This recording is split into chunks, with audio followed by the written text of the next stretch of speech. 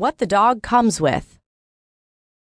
If you had to boil the preceding top 10 list down to two things that really captured the essence of dogs, it would be numbers 5 and 6. They are social predators. A lot of dog behavior can be traced to their evolutionary legacy as predators and as beings that lived constantly around others. It is true that dogs are not exclusively carnivorous. They can eat and digest a lot of vegetable matter and are keen scavengers. But there's a reason gerbils and ponies don't reflexively chase moving objects, whereas puppies and kittens do. Behaviors pertaining to food acquisition are, understandably, pretty deeply embedded. Even hundreds of generations of selective breeding that ignored, stylized, or even actively sought to eliminate predatory behavior in various dog breeds have failed, in the vast majority of individuals, to stop dogs visually tracking, chasing, and biting moving objects. Those same hundreds of generations of selective breeding also preserved the strong tendency to form social bonds and the rich array of affiliative behavior. Predatory behavior and its offshoots in dogs. The hunting behaviors that crop up in so many dogs derive from wolf biologist David Meach's wolf predatory sequence. Search, find prey, mainly using nose. Stalk, stealthy approach to prey. Rush, move rapidly towards prey. Chase, if prey flees. Bite, hold, shake, kill, the prey. Dissect and eat the prey.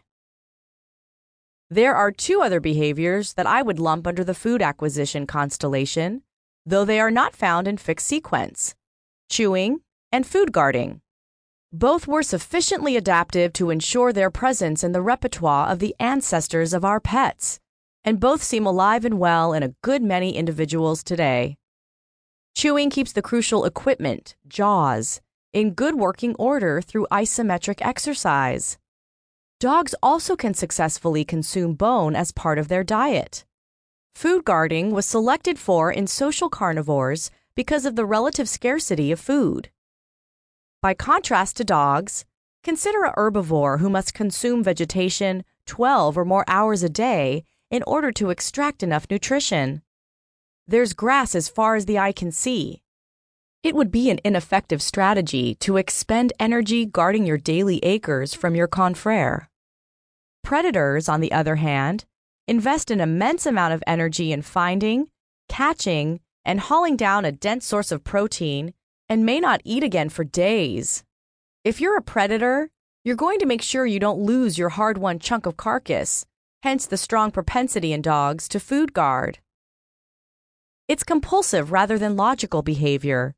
No matter how plentiful resources are made to appear, continuous kibble in the bowl, for instance, the dog's genetic program fires in a particular context, so the dog guards.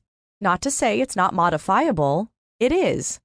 It is a common fallacy that behavior with a strong genetic basis is immutable. Modification, however, requires active intervention in the form of conditioning exercises, rather than simply resolving the actual scarcity by feeding to the point of obesity. The other reason dogs and many other animals can afford to engage in behavior like food guarding is that they have evolved highly ritualized forms of aggression. They are capable of aggressing without fatal or maiming force. They have, in fact, a huge spectrum of threat levels and means of resolving disputes that, although spectacularly scary-looking to humans, result in minimal damage to the victim.